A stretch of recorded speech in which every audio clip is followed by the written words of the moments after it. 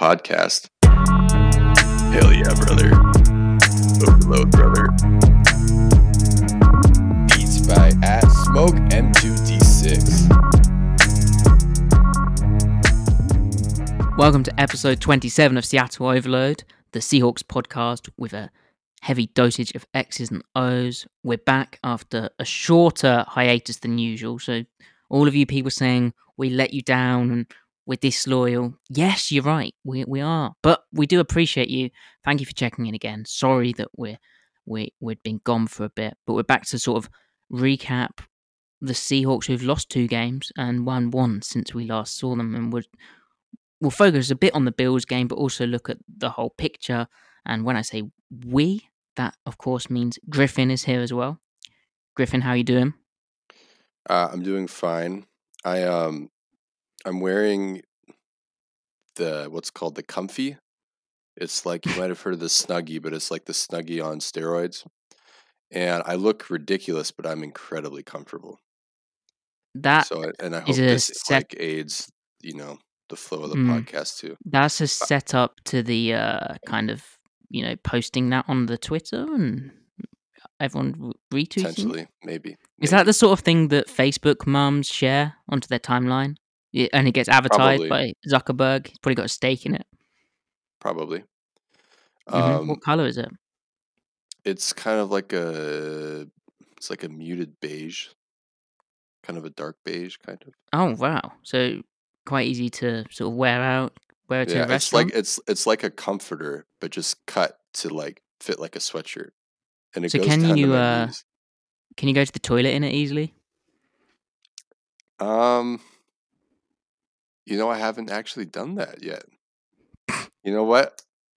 I'll do some research and I'll get back to you. Nice, because like onesies here were a thing about 5 years ago. They're quite difficult to go to the toilet in. They're like a whole zip down deal. Well, like there's like I don't know what you guys call them over there, but like people who ski or snowboard like wear long johns, or people that just live in really cold climates. They call them long johns. They're like a full body like underwear, but they're basically a onesie. Mm-hmm. And I don't know. The masculine edition, workmen and snow troopers, explorers, polar explorers, etc. So how are you? I'm good. Well, I don't think I can be good. Like, I had to, I'm blessed to be able to do the work that I do. However, watching Seattle was very painful, especially on defense. But the offense struggled as well in parts against Buffalo, and I'm not over that. We're gonna have to talk about it now. Yeah, I'm kind of bummed from it. Yeah. They suck. They suck on defense, but well, firstly, what are the issues? The issues are they've been Well, I mean, it's kind of stuff that has been fleshed out on Twitter by many people, but I think the starting point that anyone would identify would be like they acquired all this talent in the offseason, but then that talent on the field is not the talent that they acquired, because Shaquille Griffin has been, even though he wasn't acquired, he's an incumbent. He has been, kind of started the year off a little bit inconsistent anyway, but like the concussion, the hamstring, that's not good. Trey Flowers, even though he's depth, even though he might have had his best game of the season, and he wasn't great, but he might have had his best season relatively. He has been really poor this year, much worse than he was last year, and he was passable last year. Jamal Adams, of course, has been injured. And not only has he been injured, and he seemed to be playing injured this past game, he's maybe isn't 100%, maybe re-aggravated something. Time out of the system for a new team when you didn't have preseason. Yeah, I know everybody had preseason, but still not every team had that much roster turnover in their secondary. And then, Quentin Dunbar did not come in shape, and then he's also been out and playing injured. So this pristine starting secondary is not pristine for those reasons. So basically, while they theoretically do have a lot of talent back there, in reality, currently they do not have talent back there. Not a lot of talent. And Well, then, let's talk defensive backfield. all That's right, the biggest issue on the roster right now. For a while, I suspected, and I think we both suspected that yes, the pass rush was an issue. However, they were starting to get pressure with just four rushers. They were starting to run some interesting games from that 3-man or 5-man spacing of like the bear-esque fronts of like Stick, Falcon, Rocky, whatever you want to call it. mm-hmm. However, the coverage was bad. Like they were off coverage. The biggest thing for me is while they have a free safety in Quandre Diggs, he's actually having a really good season and is reliable. Think how many seams or post routes have been caught with him back there. Not many at all. I can't actually think of any if they're not pressuring. Um, while they've got that piece, and yeah, he misses the odd tackle. Their cornerback group is a disaster. Shaquille Griffin, when he's in the game, busts the odd coverage. He's more comfortable, and I've heard it from people that he'd prefer to be a cornerback who travels, plays press man. Yes, he gets beat occasionally, but he gets his ball production, he gets his picks. That's not what happens in Seattle, and he will get caught looking into backfield, get beat deep. Obviously, he's been out the past 2 games with a concussion and a hamstring injury, but in his replacement, Dunbar was meant to be good, but his press coverage was always going to be a question mark. Fine, but what he's good at or was good at is anticipation, quickness. He doesn't have that because he's got this degenerative or a chronic knee issue which he's having to deal with week by week. And last week he couldn't run, so that's why the Yeah, defensive coaching staff put him out on the field as negligent. Speaks to how crap the cornerbacks they think are behind them. Lyndon Stevens is there. He had to have palms coverage explained to him in the offseason by Andre Curtis. I mean, no offense, but he's an NFL veteran. He doesn't know what palms is. That's highly questionable. Yes, the clip could have been out of context. Yes, I could be overreacting, but it's bad. Then Trey Flowers, his confidence is shot. They can't trust him to press. He got beat in press coverage against Stephon Diggs. Yes, it's against Stephon Diggs, but he can't press. He got let off on that one. Yeah, he's improving. His confidence seems a bit higher now. With the pressure stuff, it probably suits him. He's fine with a sideline, but you can't trust him in man. He'll get roasted. Teams will attack him. mm-hmm. So they don't have the cornerback group to do anything they want. And then the You have a nickel spot. carousel at nickel. Yeah, Yeah, I mean, Ugo got progressively worse this year. He can't press coverage. DJ Reed looked like a steal of a pickup after his first game against the 49ers. Then he forgot how to play any zone underneath landmark, be it cover 2 curl or cover 3 buzz or buzzer. Yeah, hook curl, buzz to flat, whatever. He was crap. He was really really yeah. bad. That could just be an off week. Hopefully. It's a weird nickel situation because DJ Reed relatively is better in man coverage, but then terrible in zone, and then it's kind of the inverse with Ugo. Although Ugo didn't have that great of a game against the Cardinals in zone either. So, um, but I don't know, maybe that was an off week as well for him. Yeah, just their secondary is just it's in a really weird state right now with so much injury and so the lack of continuity and just kind of cycling Mm. guys in and out for those two reasons as well.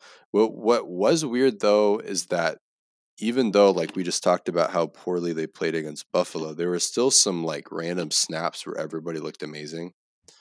Like sprinkled in throughout. So I was like, wait, is there something like maybe were they right to try to do this much?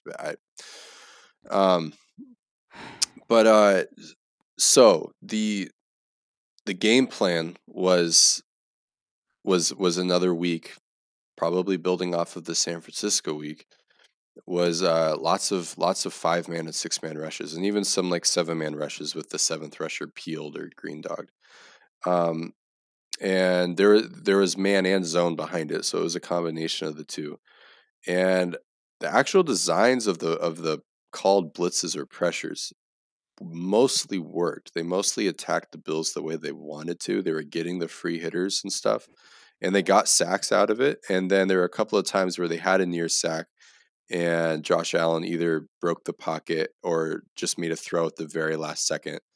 Um, some of them completed, some of them throwaways. So it's not like the process up front was bad, but there was just too many moving parts on the back end that they just couldn't keep track of it. And against San Francisco, when there was kind of this honeymoon period with the blitz, and I don't blame them or anybody, because they won the game and they had a strong defensive performance relatively. But there were signs in the San Francisco game, even on the broadcast, where like they don't have a flat player. The person who's responsible for any flat threat is so out positioned that a quarterback who identified where the pressure is coming from would have hit that quickly, and they probably would have gotten maybe even an explosive out of it. There were some other cases where they absolutely demolished the protection, but Ryan Neal, he was the guy that he had to cover as the hot three player, sprung open immediately, but the pressure just destroyed the quarterback, the concept up front. So I was like, all right, there's still a lot of like potential for bad shit happening. And then of Mm. course Nick Mullins comes out in the second quarter and they blitz him, and he just executes really well. They did get him a couple times, Mm. but then it just shows you how a better executing quarterback is nullifying what they can do up front, even if the stuff up front is better than it was and more creative than it was last year when they were pressuring a lot.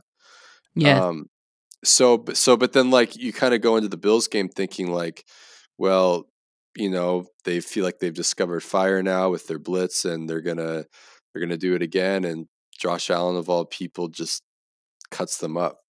Uh, Not the whole game again, because like I just said, some of it actually did work, but it was just a combination of a competent quarterback and an elite wide receiving core against a hobbled, inexperienced secondary. I'm Well, a glad. secondary that doesn't have experience with each other, rather. Yes. I'm glad you've moved the point on to sort of looking at play calling, and obviously there's massive calls for firing Ken Norton Jr. and whatnot. We get onto the merits and non-merits of that. Um, just on the play calling thing, like they had the Arizona Cardinals game where they got stuck in like they were doing. I thought the game plan was fine, just the execution was crap. And we've talked about the talent on the back end being an issue. But then towards the end of the game, they got stuck in like passing fronts and pass thinking coverage and drop 8 stuff for the whole like of the end of game, and then even when the Cardinals just needed a field goal to win it, uh, Mm-hmm. the first time round in overtime, it was just pathetic. It was absolutely rubbish, and then so now they're blitzing more, and like you said with Mullins, they tried to blitz him as well. They actually blitzed him more than Garoppolo slightly, and but their blitz rate was over 50% in that game. And yeah, it worked against Jimmy G, who couldn't throw the ball, and we've known he's crap for a while. But my word, he was bad. Kind of disappointed in what Shanahan did in that game, but it is what it. Who cares? Like that was a banged up 49ers team. Mullins, Yeah. slinged it around, and that was kind of worrying. And I said after that game on Twitter, at least. Sorry, we didn't do a podcast. The I think the problem is still the same with the team, and then lo and behold, Josh Allen comes out. Like you said, some of the stuff works, and their execution was rubbish at times, but also once again they got stuck in man pressures. And like Ken Norton, it's like he calls series of defense, which is like fine in principle. Like there's theories of like a series offense, like just going back to like wing T stuff, like Georgia Tech, or like back. Mm-hmm. Obviously they're not doing that now, where you layer off each play call within a certain package. I don't think that works with Seattle, especially when you're getting stuck in the same man. Well, it's not the same, but you're getting stuck in cover zero, cover zero, cover zero. And Yeah. you can't get stuck in man, especially when it's something which is so far away from what you are. Not just what you are philosophically, but what you are from a personnel standpoint. So Yeah. it's like he's working his way down a call sheet in terms of, oh, next section, I'm going to my man pressure stuff. He doesn't. It's not structured as though first down, second down, third down, and I Yeah. just they're a mess. And I think what they're throwing stuff at a wall to see what sticks. And Right. a good example of that Absolutely. is Matt Bowen. at Matt Bowen 41, who is a really good follow. If you don't follow him, NFL Right analyst at ESPN, I think, but obviously an ex NFL vet as well and a DB coach now. He tweeted out like percentages of coverages, so like cover 1 highest rate, cover 2 highest rate, cover 3 highest rate, cover 4 highest rate, 2-man highest rate, cover 0 highest rate, and blitz highest rate, 5 or more rushes. Seattle wasn't in any of them. When was the last time a Seattle defense wasn't in the top 5 for cover 3 run or cover 3 coverage run? Yeah. When was the last time a Seattle defense wasn't in the top 5 for anything run? Like Pete Carroll has always had a base philosophy coverage idea, but right now they're throwing stuff at the wall, seeing what sticks, and they're let down by talent, execution, failure to play assignment sound, fundamental football, but also play calling which has a consistent theme of being unable to get off the field on clear passing downs and like third down, being unable to stop a pass, which would actually, along with the coverage bust which happen each week, point more towards Andre Curtis, who's the passing game coordinator, whatever the hell that means, but it falls under his remit. Mm-hmm. But also points towards like a defense which gets stuck in certain things, in series of things, and just can't get out of it. Like, okay, fine, you've done that. That was great. You got the sack. Don't keep doing it until they start carving you down the field. Maybe change it up a bit more, like sprinkle it in a bit more. Now, Yeah. and especially when it's fine, run rush 4, cover 3. That's what you front office has drafted players to do that. Right. Don't start getting stuck into like They Tampa traded for 2 players to do 5-man. that. Yeah, don't get yeah, exactly. Don't get stuck into the worst thing about that Bills game from a play calling standpoint was they got stuck in cover 0 stuff, which was matching up their safeties, be it Ryan Neal, Jamal Adams, on Stephon Diggs. You can get away with that once, maybe twice if you're lucky. Trying to get away with that more is not a good idea, and so it proved. Yeah, and like as you were saying, they would have one snap where the DBs swallow up in man coverage, swallow up all the vertical routes. And like, okay, they kept it together. Then the very next snap, the Bears present a stack against a similar look, and then they just run a man beater, and they can't. The guy that is getting rubbed can't do anything against Cole Beasley running a pivot or a return. When you've got no low hole help, it's just how do you not like? Maybe it's just hindsight is 2020, but how do you not anticipate them adjusting to what you're very clearly doing? It's like they're only thinking game planning, they're only thinking adjustments and layering as far as like in the box. What is going on? Like why not? They only did it a couple times where they showed blitz, and then they fell back into a drop 7 scenario, And or it worked. and it worked. Yeah, it worked. They were throwing. Josh Allen was looking for his hots, and they were all covered up. And then he does the thing where he just kind of stares at the receiver, like, and just stops moving his feet. Like he doesn't even like shuffle or hitch up. He just kind of stops, and like maybe his brain shuts off too. I don't know. And then Because he's like, oh, "Okay, I can't throw that now." And then he just goes and does something else. as you said to me, like via Twitter DM, how much of that stuff he was hitting was just first read stuff, like on watching it back. Yeah, It, yeah. it was And so then much like they never got him really off schedule. Even like the hot route was always there for him, and then they just sort of went, "Oh, okay, we're gonna play man."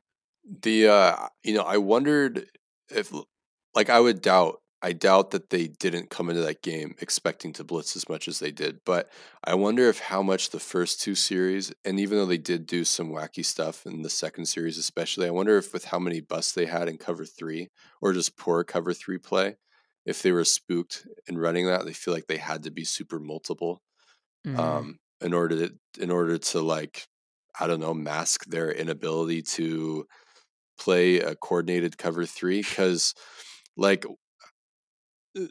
actually the only bright spot in their cover 3 play really when they did play cover 3 was Diggs's middle of the field safety play.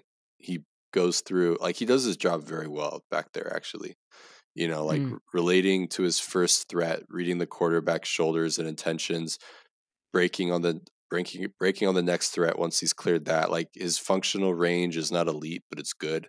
And then his processing is probably close to elite. So that combines just for like really good safety play back there.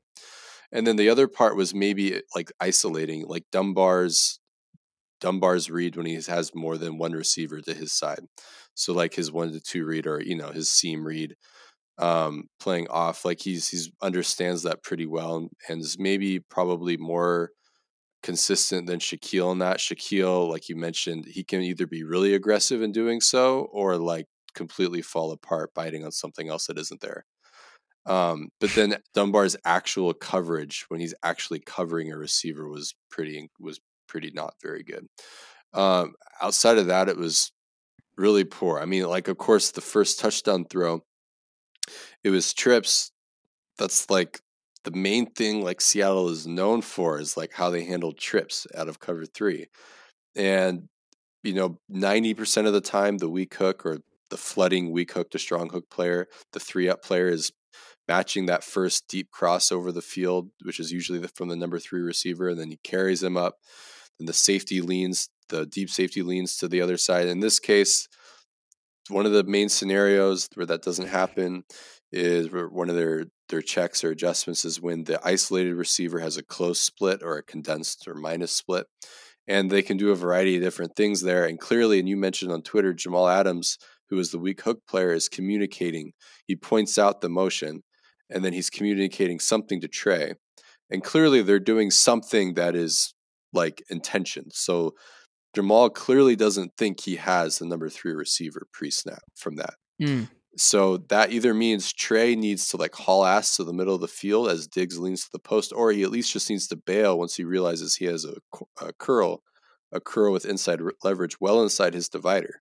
Well, So at that point, he and just needs, also he played that number one like receiver with more like scooch technique, like he was yeah, it was sort like of more head up. off man kind of ish, Yeah, as opposed to he wasn't like looking bail kind of thing, which you'd expect if he was thinking I'm looking for work coming the other way once one goes shallow, if one goes shallow. right. Yeah, I mean, so they clearly weren't on the same page between Jamal and Trey, because Diggs, his first 2 steps, he melts toward, if there is a seam from number 2 or a post from 1, he melts Hmm. toward that, and then he immediately, once he realizes 3 is all alone, he Mm. breaks toward that. That's a play I don't think any safety can make in that situation. Mm. If there's nobody to get No, under it's not. that bender. Like there's that clip of like poor old Bobby having to haul ass with 3 up from the weak hook against Devontae Adams, and like Earl Thomas isn't gonna didn't work his way over 3 like on that play because it's just not where your eyes are. Like Diggs actually did, Yeah, I think, quite well to make his way to 3 in the end, especially with the tight spacing of the red zone. But then he yeah, immediately right, turned around and was like, "What the fuck, guys?" Did look yeah, like he was looking towards Trey Flowers, so he must have got the call. Um, I think this is like a point where, and I'm going to have an article out on some of the coverage busts, but I think it's a point where we can transition a bit towards the defensive front and the pass rush, and we have it on good authority. The stick and the Falcon, like the 3 tech, 0 tech, 3 tech with the 2 wide 9s, the bare looking fronts. We have it on good authority that certain Seahawks players think that that is to blame for the coverage busts, and I take issue with that because yeah, the front's good at stopping the run, and it's worked, and really it's San Francisco 49ers killer. We saw it in action. You've tweeted like really good stuff about how like the zero nose technique has been like absolutely destroying centers, like getting into the backfield, running down plays into the C gap, whatnot. But blaming that for like coverage busts, that seems odd when they're still running the same coverage. Like it's still 3 weak bars, it's still 3 strong bars, it's yeah, 3 strong sky, it's still 3 weak sky. Okay, yeah, there's probably some different communication, but it's not like they're not being asked to do something radically different. Um, Apparently Ken Norton doesn't feel like he can get pressure from those looks, and the spacing is a bit odd. But from what I've seen, when they've rushed 4 and played games, they've done all right. yeah. Like they have 5 Absolutely. down, like and when they mix it up by rushing right, dropping the Leo, like it still works. I really don't get why they haven't just like. Pete said they went into this Buffalo game thinking they were going to run it a bit more, which is his classic like post game. I'm not going to blame anyone. I'm just going to make stupid comments which aren't very thought out, and Twitter can overreact about them. But like that sort of thing where you know, yes, they're thinking run with that front, but it was fine. It's fine against the pass. I don't, like they're still getting rushed with it. Dunlap looked good from it. They've like I said, they've got their games from it. I don't really think that's. I don't see how that's the issue. I mean, what are your thoughts on the front and the pass rush? And obviously, they went more to like under and like over stuff as the game progressed, and Yeah. mixing in like even and like the 2-3 techniques I mean, and zero.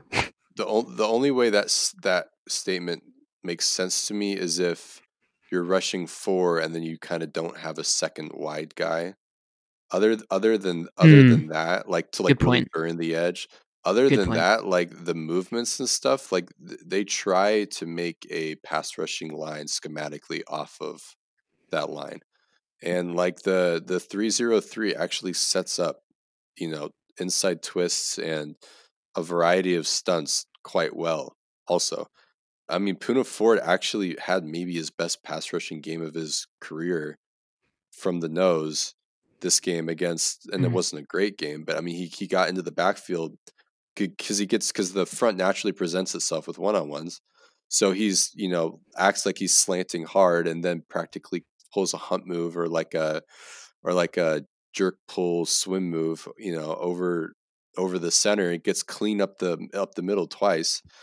Um, I mean, just you know the full line slants. I mean, because one of the ends is always going to be like one of the tackles is always going to be like an end skill set. So either like Bullard or Rasheem or whatever. You know, if they call full line slants, it gives them the opportunity to just cut up the field Yep. across the guard's face. And a couple of times Rasheem Green's getting upfield with that. And He looked if nice. yeah, and if in that scenario, if Josh Allen is able, if the coverage allows him to move off his first read, then Rasheem Green's in the backfield. And if he has to move around and reset in the pocket, who knows what can happen in that case. And then there's that other rep that you pointed out where Rasheem Green just gets a clean win Mm. um, from 3 technique with a speed swipe and then bends the corner. Jaron Reed was working a cross. He was working a lot of things actually. He was really trying to corner on the guards in this game, like really trying to win to the outside, rush like a wide arc, almost as wide as like Michael Bennett would rush it. He would rush a guard like he would rush a tackle, and he would almost play with the same width, but he could do that because Cliff Averill would rush really wide as well. So the spacing worked out. Well, on the the Bear front, you've got to stand up a 2 point stance wide 5 or 9 technique essentially. Carlos Dunlap also rushing wide as well. I mean, he can power guys too. Alton Robinson was rushing wide, so that gave Reed space to really work. And he actually had like 3, 4 legit wins on the outside. And then he had a couple other wins where he could rush tight too, where he rushed power and kind of what Pete Jenkins calls the pull slide move, where you just grab their shoulder and swim over. I mean, he called it jerk swim, whatever.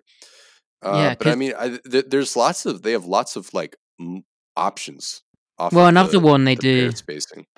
Another one they do is that they like the zero technique picks for the 3 technique. You know, like he Yeah, slants out and the 3 technique loops round, and that's been successful. And and then, like you said, with the line movements, they're essentially slanting into under or over. Like they're opening a B gap bubble after.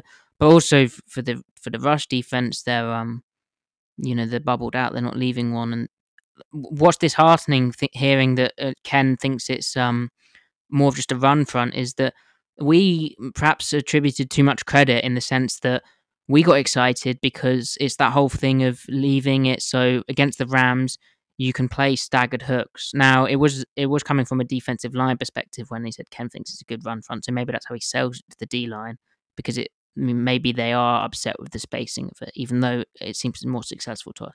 But anyway, we thought it was nice because it means that the safety and we'll see it against the Rams. It means the safety doesn't really have a run fit, so he can just play that staggered hook. He can play further back, and he can cut all the overreach off play action that the Rams love to hit. And it's like a better version of the 6-1 because you don't run into the same post wheel issues of the linebacker for down the at the line of buzzer. scrimmage Yeah, being responsible. Yeah, yeah, exactly that. So, yeah. Also, hmm, the way that they play their nose technique, it kind of like it allows the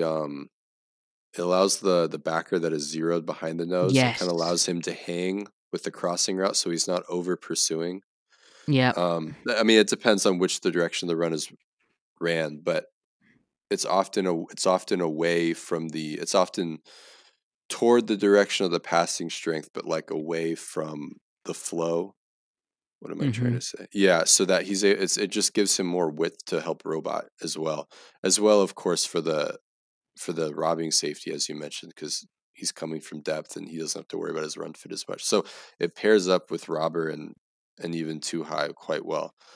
Um, I don't know. I think like overall, I mean, we both kind of talked about this. We'd like to see them just kind of rep cover three more often and Mm. watch them build up kind of the continuity and cohesion for that.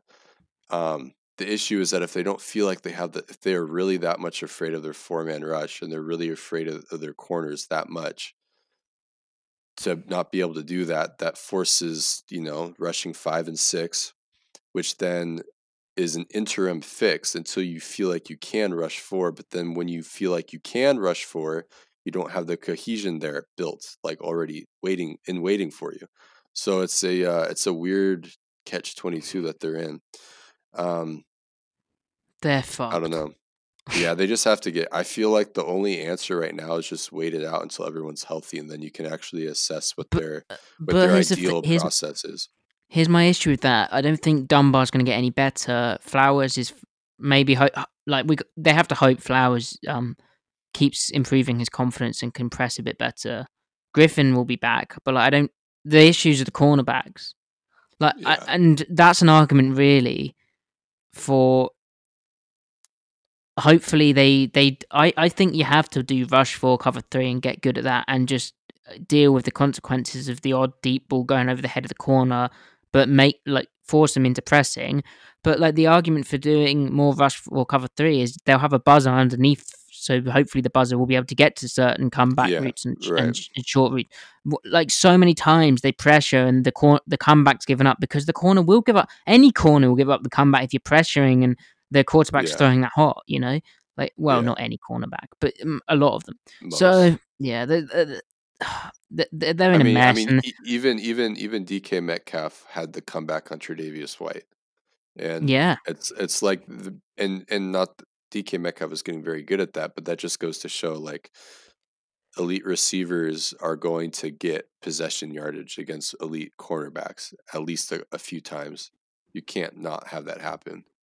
Otherwise, no, you'd be like, not everybody is 2009 Darrell Revis, at that particular, just being able to shadow anybody at all times. mm, They just don't exist. So, yeah, they um, need to get out of the firefighting mindset because they're taking 2 steps forward and like 5 steps back. They're just creating so many more issues. I think we said that about the yeah. 2019 defense, and that may be an issue with Ken Norton. So that sort of brings me to the point where I ask you, should he be fired?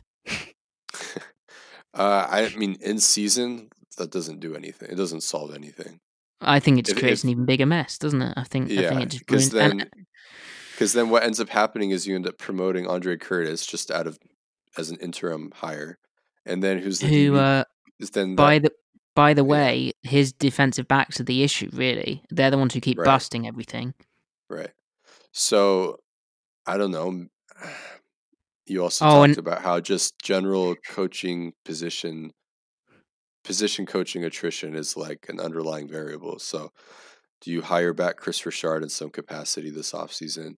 Does it I think matter you've who the got to do defensive something. coordinator is? Do you just drill the hell out of fundamentals? What Do you about bring back hiring Wade Phillips? That's the one Twitter likes putting out there. Like, how the fuck does that help anything?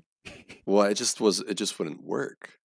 No. It's like trying to put like a I don't know anything about cars, but it's like trying to put like a fucking semi truck engine in a Ferrari. It's like, yeah, that's a good engine and that's a good car, and they don't go together. Square peg in I a don't. round hole. Yeah, there you go. That's a much better metaphor. And like all respect to Wade, and even though like people are critical of Pete right now, like not just his ability this year, but some people are kind of throwing out retrospectives on him altogether. Hmm. I still all that considered, I still think he's a good coach, and I think he has good foundational principles.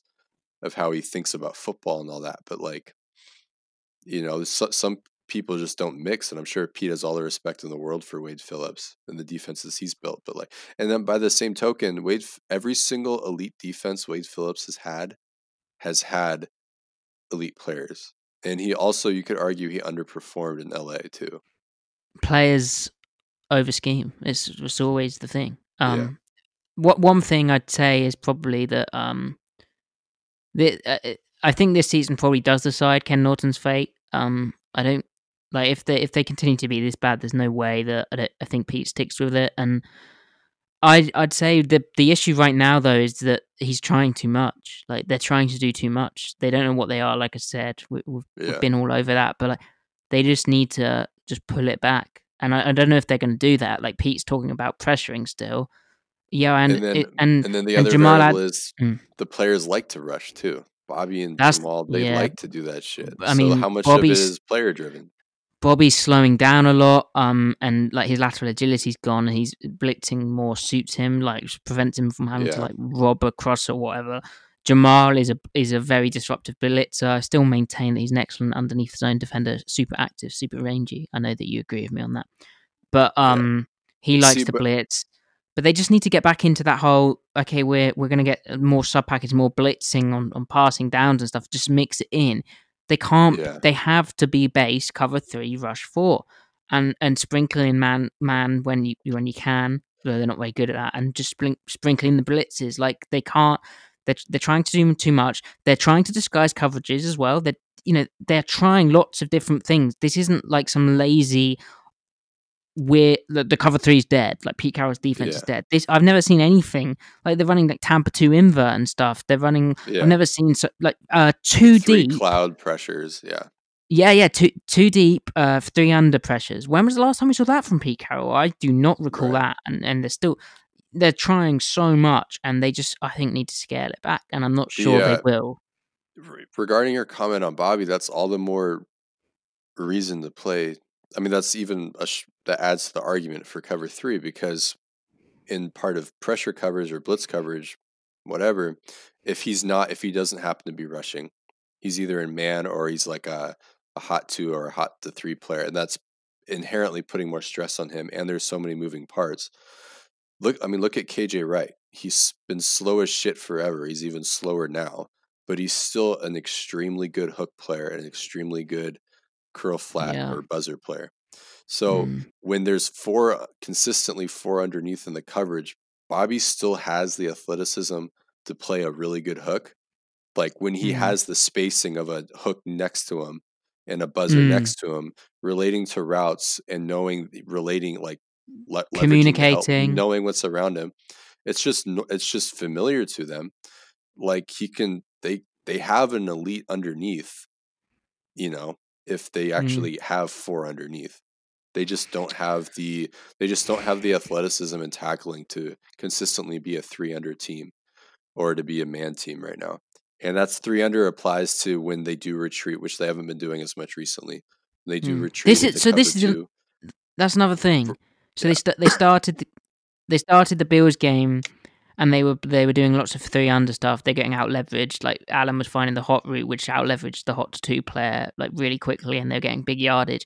So then Seattle tightened it up and then just went man. Why is there not a variation? Why is there not okay? Sometimes we're going to do this. Sometimes we're going to do that. There's none of that. It's crap. Yeah. That Yeah. is a real issue, and that is a consistent issue throughout the season. This isn't just a one game thing.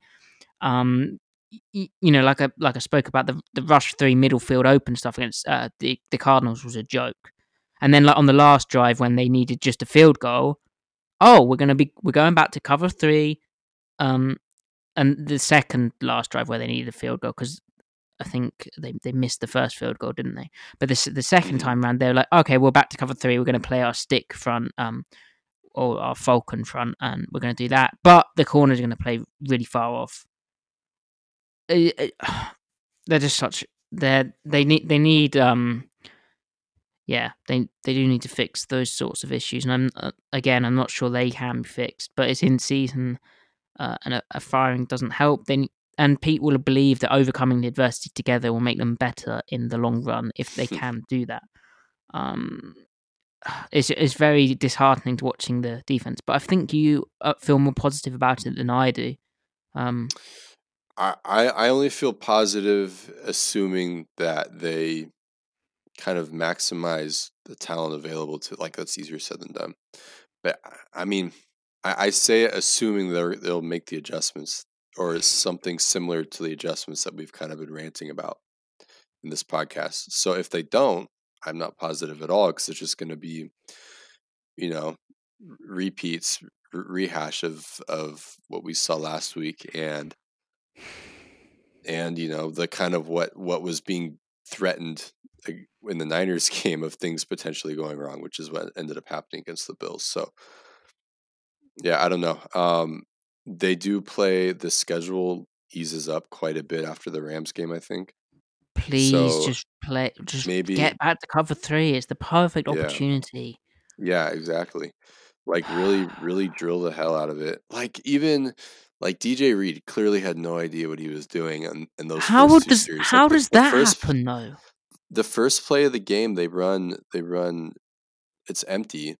They're in cover Mm, three and they run Haas juke. So it's three receivers on one side, two on the other side. Uh, the number three receiver runs that little juke route, which depending on like the technique of the defender, of the low hole defender or whatever yeah. coverage it is, can look like a little stick route. Then the two outside receivers hitch, and then the two slot receivers run their seams.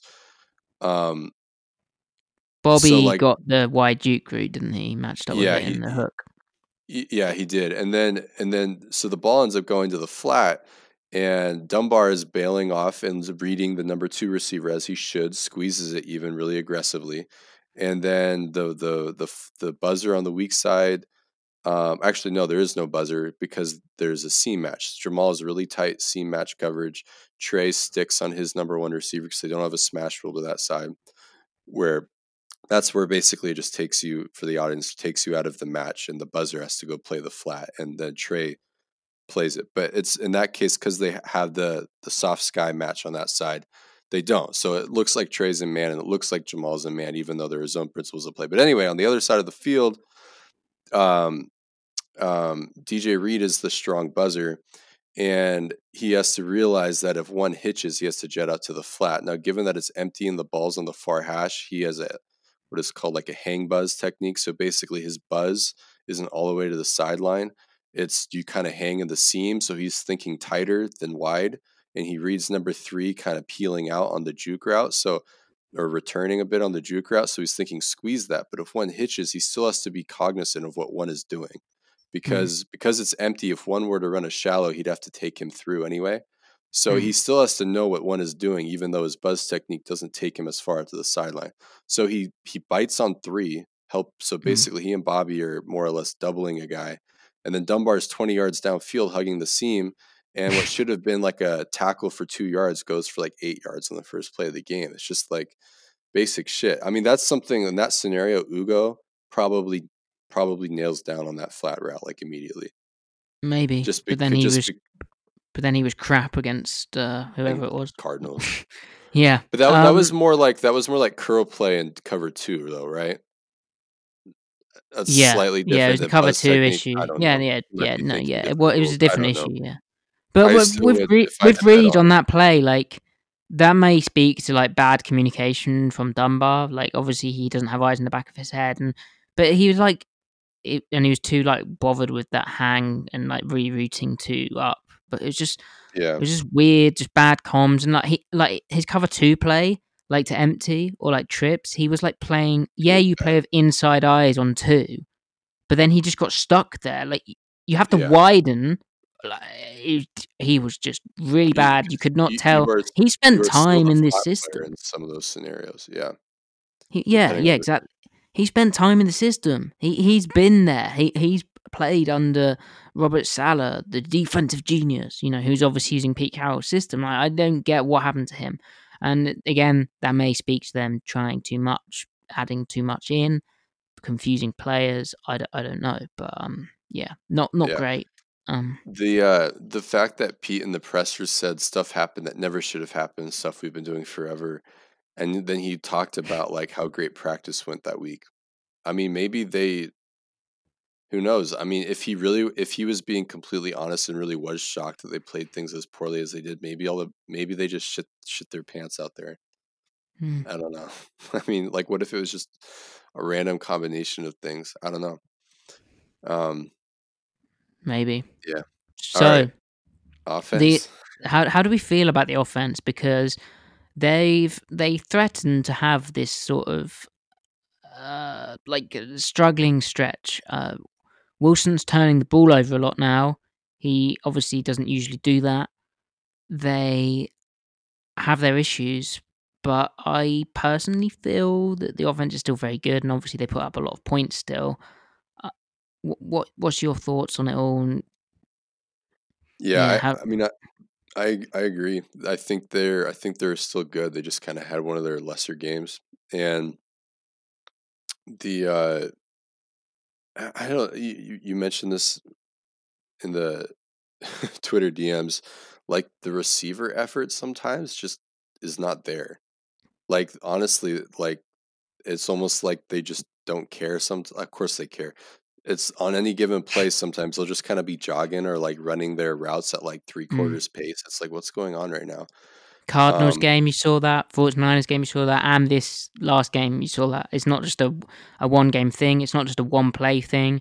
Like there's certain routes where they're like, it's like maybe they expect a peculiar. scramble to happen, like, and then they're gonna have to break back the other way. So they're like, yeah, I'm just gonna Right. jog across on this dig. There's no Right. real urgency and tempo to their breaks, their cuts, their routes, their effort, and Yeah. it enables defensives backs to catch up and also dissuades Wilson from throwing it to them, obviously. Yeah. A lot of the sacks were on him too. Some of them are covered sacks Yeah, though. Um, yeah. I And mean, they and again, that's not just a one game thing. Like the Arizona game, they got him good with that one pressure where they like sugared people down at the line of scrimmage. They took a sack in the 49ers game, which was on him as well. And then the issue with the Bills game is obviously they were playing with like they were 17-0 down, so that he was naturally pressing a bit more, um, and then like defensive coordinators can feel more comfortable heating him up and sending more pressure. Uh, DJ Dallas still isn't quite it in pass pro, and they're getting into the breaking protection schemes a bit. And Wilson's not sensing the free rusher, and there was some sim pressure stuff and creeper stuff which like caused issues as well. But it like to me it all comes like they still had a really good passing offense. Like they still had very good concepts. Wilson was still executing within that. It's just mhm, what happens is he ends up pressing too much, and then and you can't yeah, play a game expecting to be 17-0 down, yeah. or it was like Um, 24-7 at one point, I think. one theme though is that DK Metcalf has had 2 games in a row where his catch rate has been like well over 70%, I Mm. think, just going off memory. S- And so Started at the if high he point. yeah, starting the high point and those possession, of course, the comebacks, he's becoming really good and consistent at Oh yeah, the comebacks and the curls, but then like where the close split where the receiver kind of just if they're playing their divider leverage, if it's cover three, is kind of playing has to play off anyway, or they're just giving respect to him. He's taking advantage of that space and he's catching those dig routes now, and he doesn't have to like run a great dig route and break open, at the top of the stem and pop open and the ball lands right in his chest right as he comes out of his break or whatever. Um, but like the Falcons game the first week, he left like I don't know 3 catches on the floor, and they were kind of those possession targets where if he brings those in, yeah, that's what a complete game comes from him. And then but he's had those games 2 weeks in a row now. yeah. Um, where he's And just catching all that shit. And he's on taking that advantage comeback, of what corners are giving him. on that comeback point, and the Bills did a good job at times of disguising their coverage, but they were mainly middle field closed.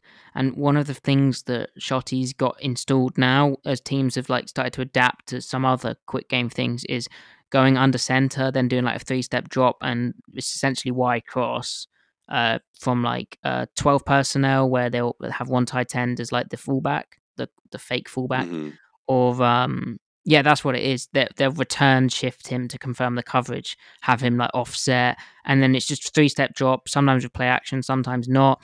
And then they've got 2 comebacks outside which convert to go routes against press coverage, or like coverage which is um, tight and they feel they've got a step on it. But mainly it converts to comebacks against like off cover 3 looks, which DK is more Mm-hmm. likely to get. And they're hitting that with regularity, where it's a deep passing concept, as in it'll get you 10 yards each go, or maybe more if you're lucky. But it's like a quick game thing. It's like boom, boom. And they shifted into Mm-hmm. that as a nice drive starter. They've started shifting formations as drive starters. Again, it's hard to feel bad about the offense. Chris Carson, they've been missing him. How big a miss is he for them? I think, just from my perspective, they don't have a runner right now, and I think Carlos Hyde, as an NFL veteran, is that they don't have a runner right now who can cut back, run through someone in the lane. They don't have a runner who can press a double team effectively. Dallas, Yeah. everything's going 100 miles per hour for him. This last game was better for him. He hit one nice cutback, but really he was struggling. Homer is weak.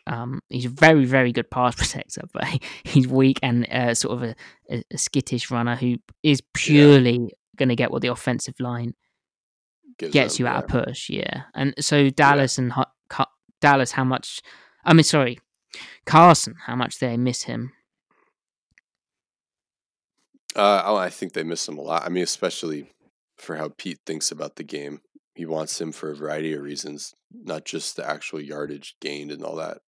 Um, in their mind, his presence probably sells certain formations better as well. And Yep, also, they like him in the passing game a lot too. yep, You good know, pass I mean, pro. he's Really, he was taking those check downs, wasn't he, for 9 yards yeah, or whatever. yeah, for sure. I mean, one thing in this game, and I think it was somewhat of a continuation off of last game, was that they kind of open again under center, and kind of being with a possessive mindset, not an explosive mindset from under center, and they kind of had relatively, I think, more success doing it this week than they did against the Niners, under center, and the week and against the Cardinals. Hmm. Um, but if I don't know, they have to keep growing that because they can become formationally like predictable otherwise, and especially come playoffs. I mean, they run certain staples off of gun 3-step drops, and then certain staples off of under center, but like inverting the whether it's shotgun or under center with different with like inverting the concepts with the formation kind of leaves them like makes them harder to chart for defenses so they can get into certain things so they start taking it away.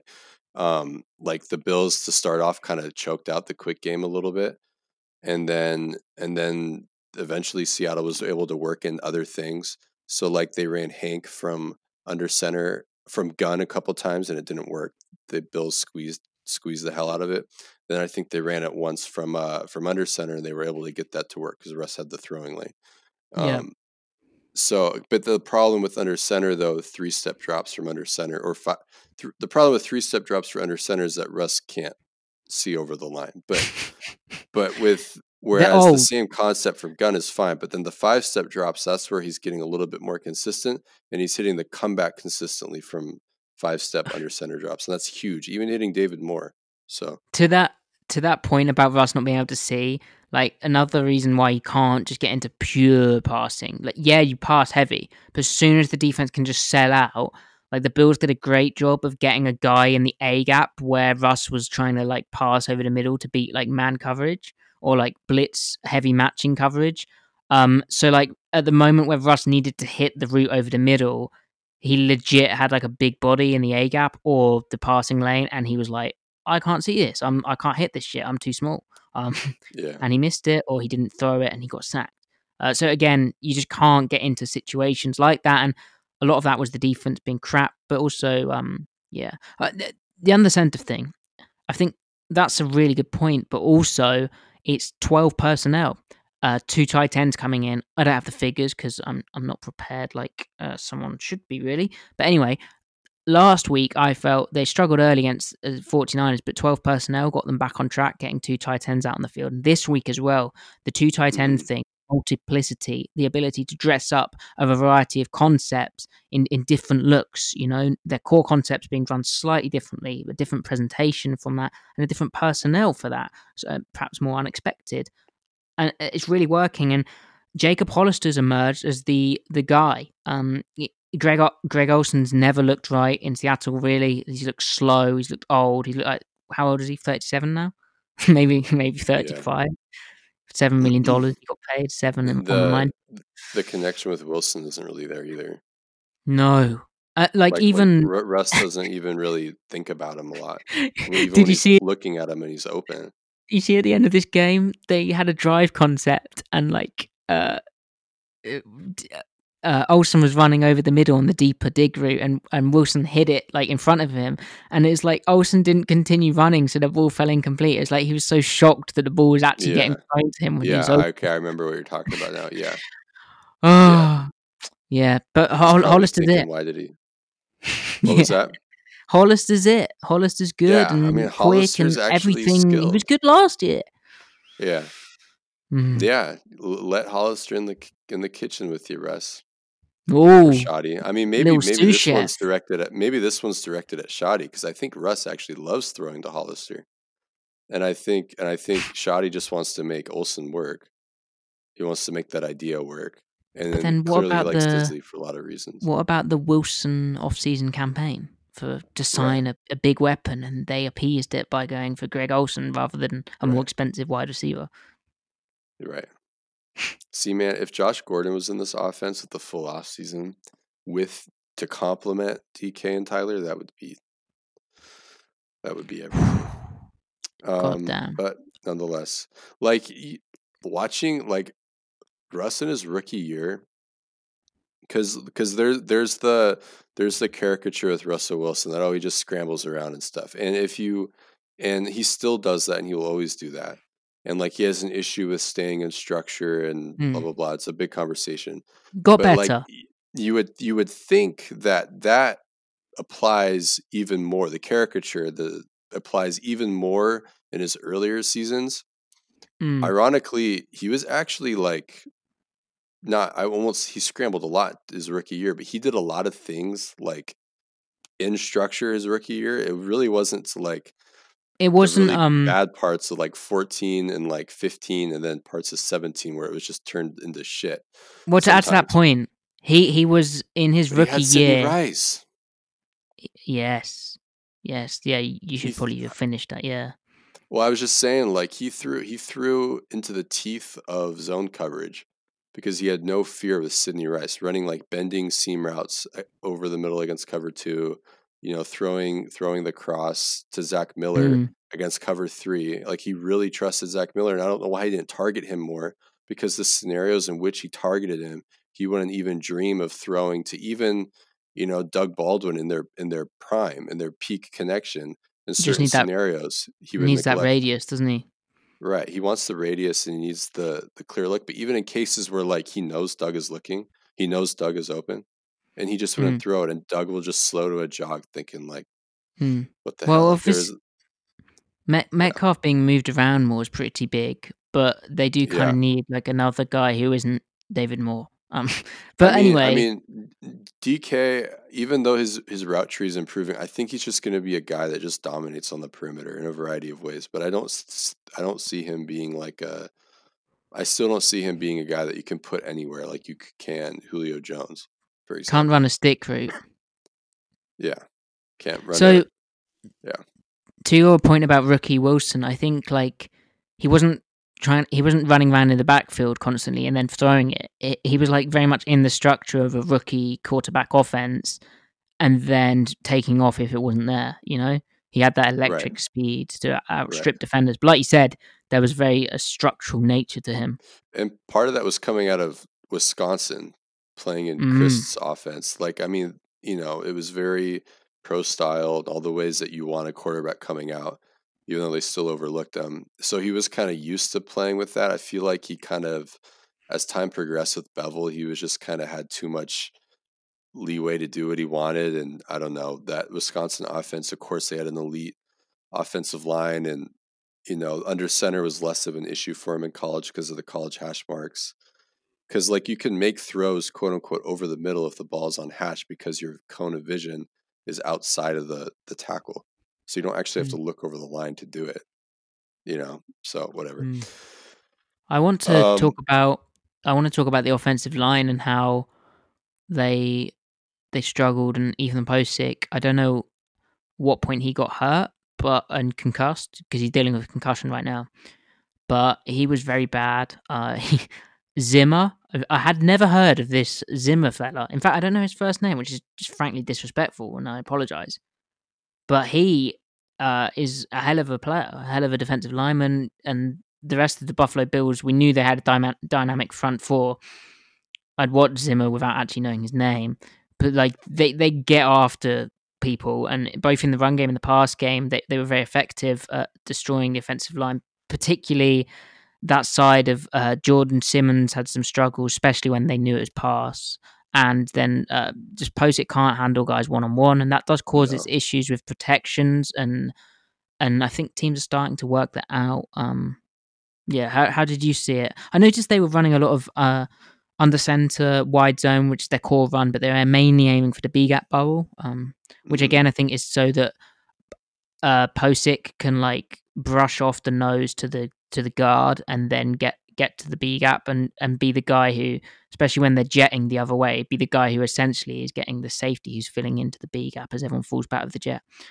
So he's not given that much of an assignment. That causes problems of like the play side three technique, which is sometimes Zimmer.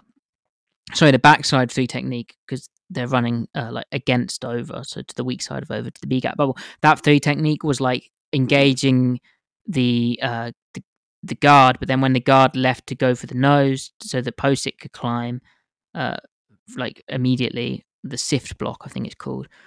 That Mm-hmm. three technique was then jumping right over and just like demolishing the running play, which was Routinely, yeah. yeah, which was why the run didn't really pop. But anyway, how do you view the offensive line? Am I right in being harsh Well, on? no, Am I I agree with harsh? everything.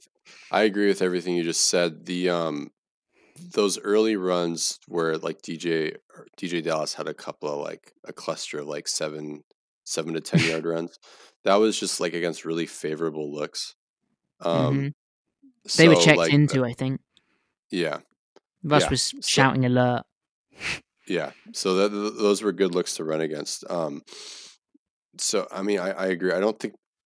I mean, Posick, he's good with combinations if he's got he's like the least important part of the combo. If he's if like they're giving a lot of front side help on the combo, and then like they're working the scoop really hard where they stay on the front side guard stays on the nose for quite a bit of time before he breaks off.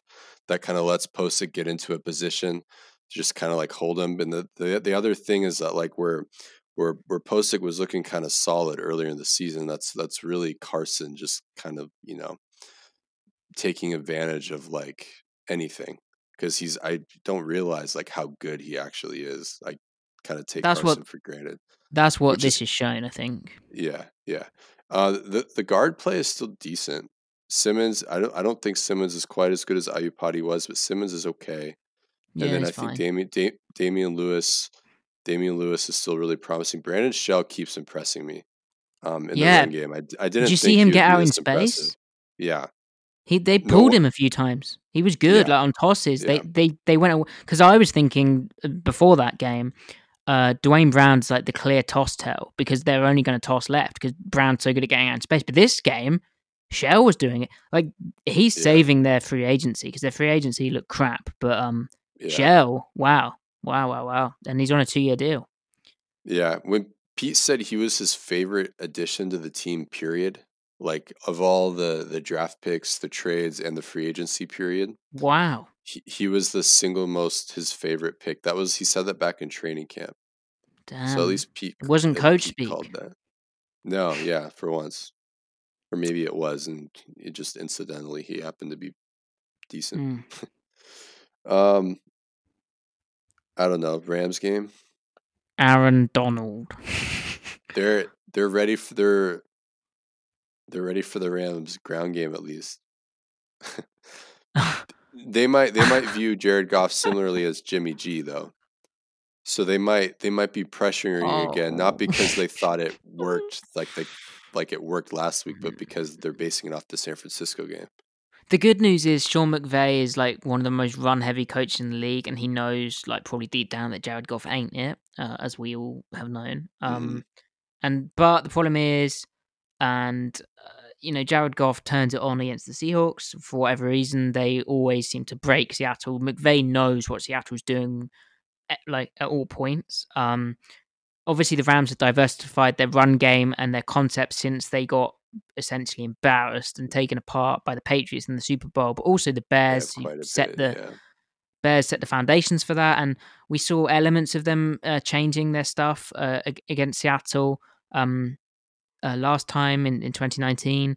But it was mainly busted plays, like especially in the first matchup. It was yeah, busted plays where the defense played perfectly, but they couldn't get pressure because it was a bootleg. Now, what I think one thing we see Seattle do is they've very much blitzed the backside of where they think the bootleg's going, and they've pressured it very, very hard with the safety. And I think that'll be where Adams gets done. They'll do yeah. a bit of that, but I do worry that they just get into this whole thing of pressuring. They don't need to.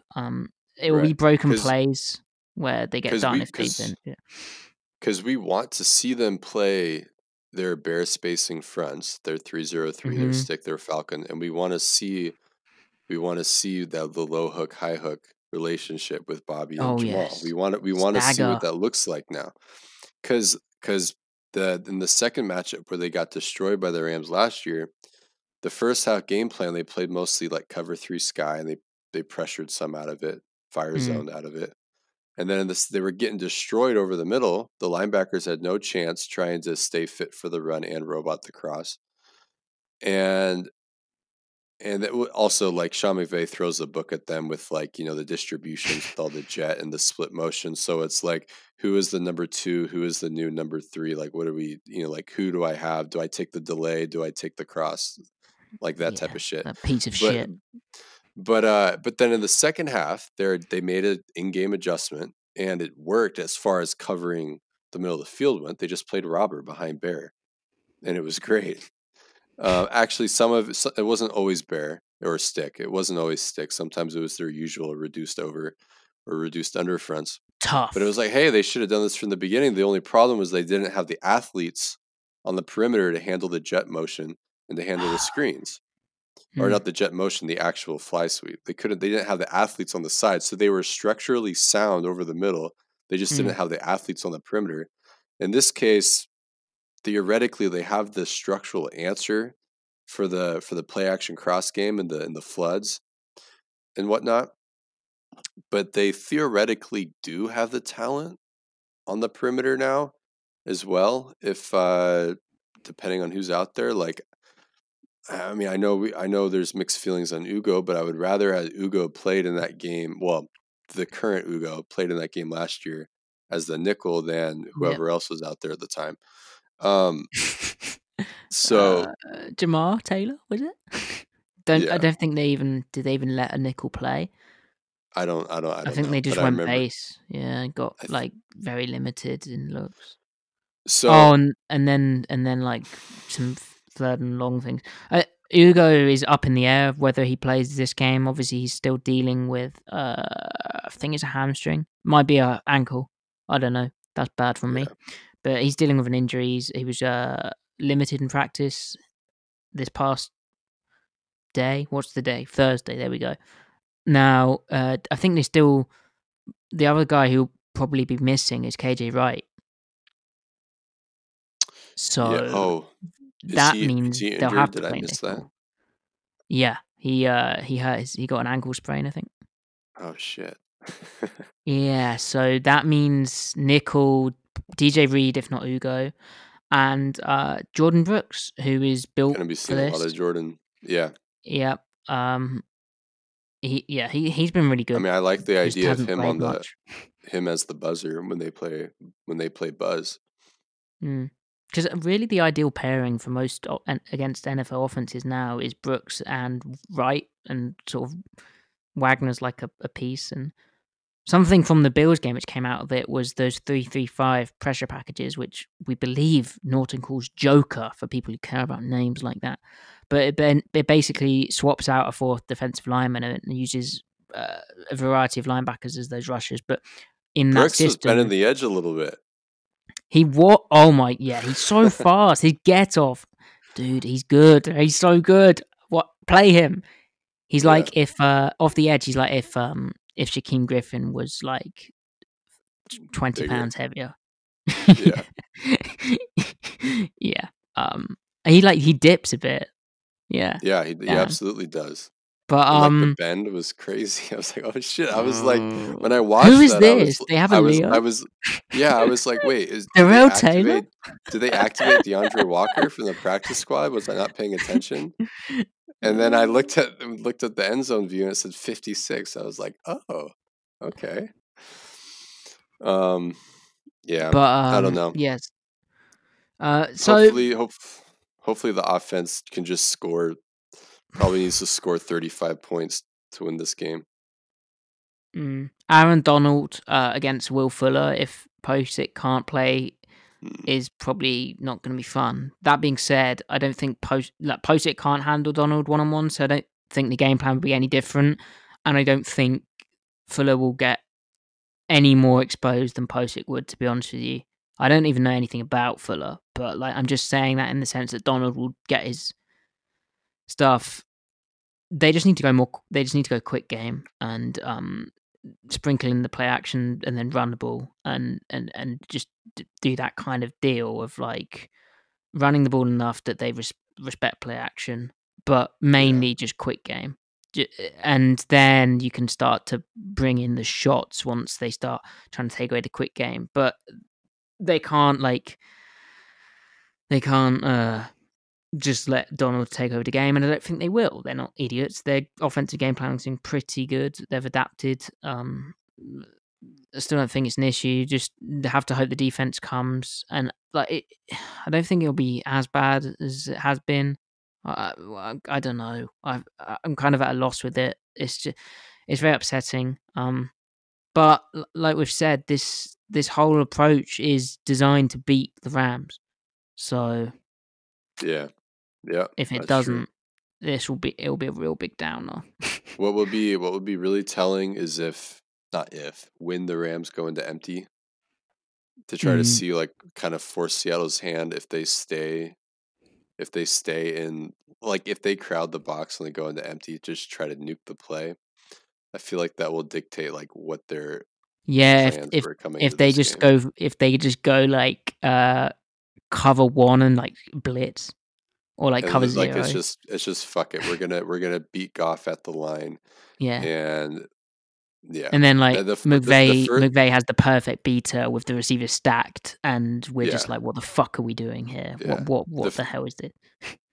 the first snap the first snap the Rams have an empty formation. It'll be early in the first quarter. We'll know how the game is going to go, Yeah. If we're like saying schematically. if like Pete Carroll's saying after the game, that's my bad, that was my suggestion to Kenny.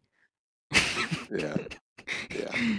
Let's hope that's not the case. Um, Okay, I, so in the predictions, it's 3-2 to you. Um, okay. because I think the last time we predicted, we were both like horrendously wrong because obviously the Cardinals won, and like we have this really bad thing of predicting a blowout when it's not a blowout. So maybe we It's shouldn't not do gonna that. happen. Yeah. So what do you think the score is going to be? Bearing in mind that your liver's on the line. Um, Seahawks scored 37 points. Rams scored 31 points. Hmm. 37 So 31. so like after that, are we feeling good about the defense? Um, we're going to feel, they did some things well, but then there's just some busts here and some, just getting beat out talented there, but all in all, I think they can get back on track. That's what we'll be saying. Wow. That sounds Because nice. Yeah. I think they'll win basically lying to 42. ourselves. Yeah. I'm used to lying to myself. I think they'll win 42-35 and like similar kind of theme. Yeah. All Right. Well then, thank you for listening. 42-35. We're back. It's good Yeah. to be back. I think we both enjoyed this. I hope we did. And yeah, leave a review. Do retweet it, share it with a friend. Say these guys are great, even though sometimes they disappear. And yeah, thanks for listening.